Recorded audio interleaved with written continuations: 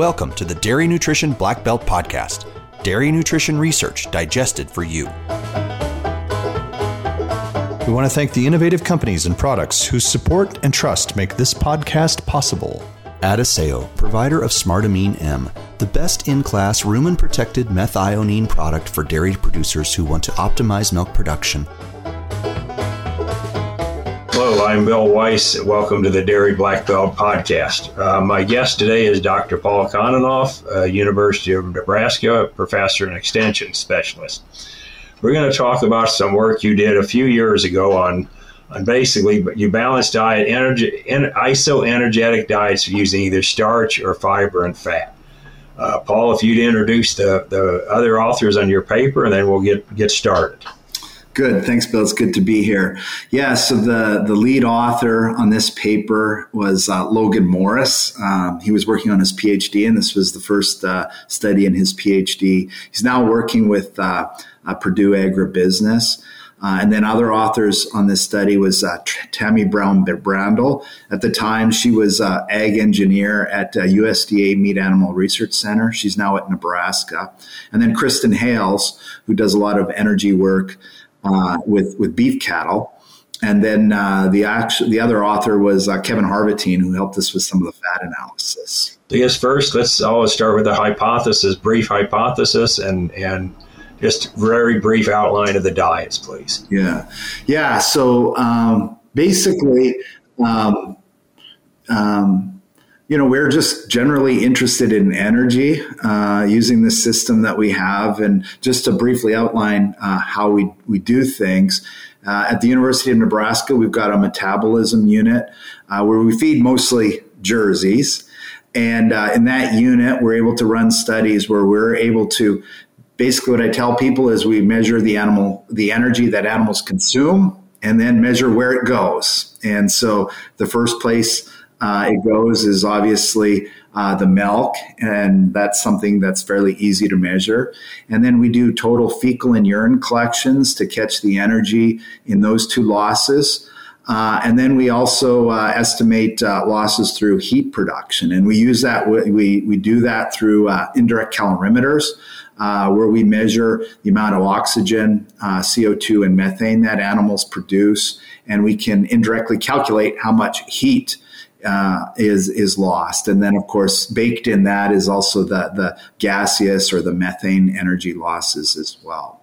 So that was, so we're just interested in running different diets and measuring energy capture by the animals. And as you know, one of the major energy sources that we feed to dairy cattle is corn. But also a lot of nutritionists think about actually supplementing diets with rumen-protected fats. And so there's always a question out there is, do cows need or benefit from energy? And does it matter what source they get it from? And so we had some cows in late lactation, and I told Logan, why don't we just work on a study where we compare some very different diets chemically and by ingredient wise, and just measure energy flow through these animals. And so the diets were pretty run-of-the-mill Northern Plain types diets. They were high in corn silage, soy, alfalfa, and then of course ground corn. And then that was the control diet. The treatment diet was very similar, except we took out obviously a lot of the corn and replaced that a little bit with, I think it was soy hulls, and then a fat supplement. And also cottonseed hulls. Cottonseed hulls. Yeah. And the starch was I'm just 31 in the control and down to 17. So it's a very substantial replacement of starch for fiber. Yeah, and then maybe just all the fat content, total fatty acid content increased from 1.9 to I think it was 4. So it wasn't about two units. Yeah, so it was an increase, but maybe not a crazy increase in fat. But most of the feeds, the base feeds actually were pretty low in fat themselves. So a lot of that fat did come from the supplement source. Yeah, I want to just, you said this, but I want to re-emphasize it. In this study, you measured all these energies. In most studies, they're all calculated. Yeah. When you see an NEL in a book or in a paper, it's a calculated one. Yeah. And your formulation was a calculated net energy. And then when you measured it, you found something a little bit different. Right. Why don't you run us through just again on the energetics? We'll start with D, digestible energy, go to ME, and then NEL on treatment effects, maybe. Yeah.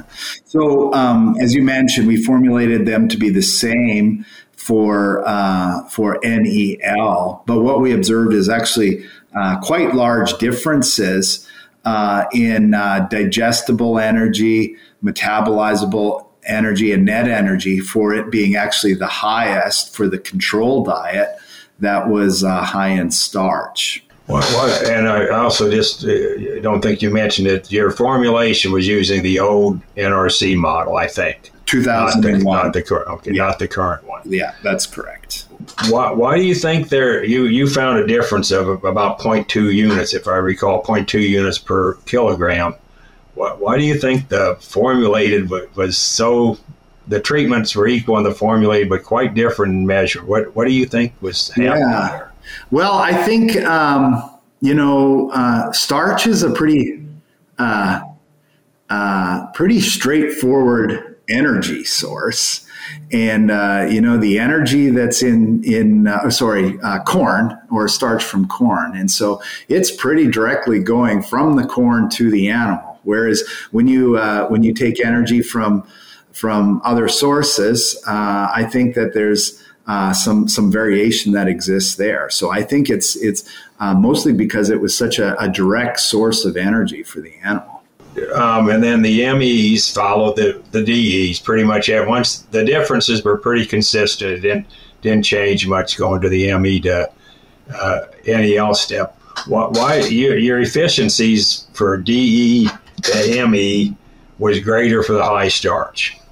Why do you think that is? Because the fat you would think would increase efficiency. Yeah. So again, it could be error in that measurement. I guess the other thing, I was taught early in my career just the importance of feeding that rumen to drive energy supply to the animal.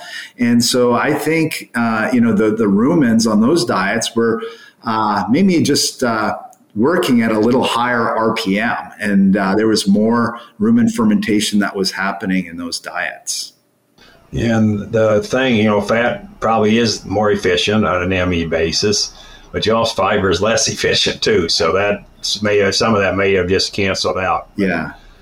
So I guess to wrap this up, do you think, I'm going to ask you a question here that I don't know the answer to, but the old model didn't do very well in picking up these treatment differences. What do you think the new model would do better? Again, maybe not having the right number, but picking up a treatment effect. The treatment effect. It should. A big advancement from 2001 from the current NASEN model is actually the input for starch. So rather than relying on NFC, and then the other one is total fatty acid is also an input into the energy equation. So I think for those two reasons, the new model should be better. I don't know if I'm missing anything else, or you can think of another reason why the new model would be better. The new model does estimate methane directly in urine. So I do think it'd be better. You should, in your spare time, you should put this through and see what you get. Yeah, I'll have a look. I'm taking Friday afternoon off, so maybe I'll do that. Adiseo, a global leader in nutritional solutions and the provider of SmartAmine M. Visit milkpay.com to calculate your return on investment when you balance your feed with amino acids, and to learn how SmartAmine M is the product for dairy producers who want to optimize milk production, component levels, and the lifetime performance of their herds. As always, it's a pleasure to talk to you, and especially about energy, since there's not a lot of energy guys left. So Thanks a lot, Paul. Good. Thanks, Bill.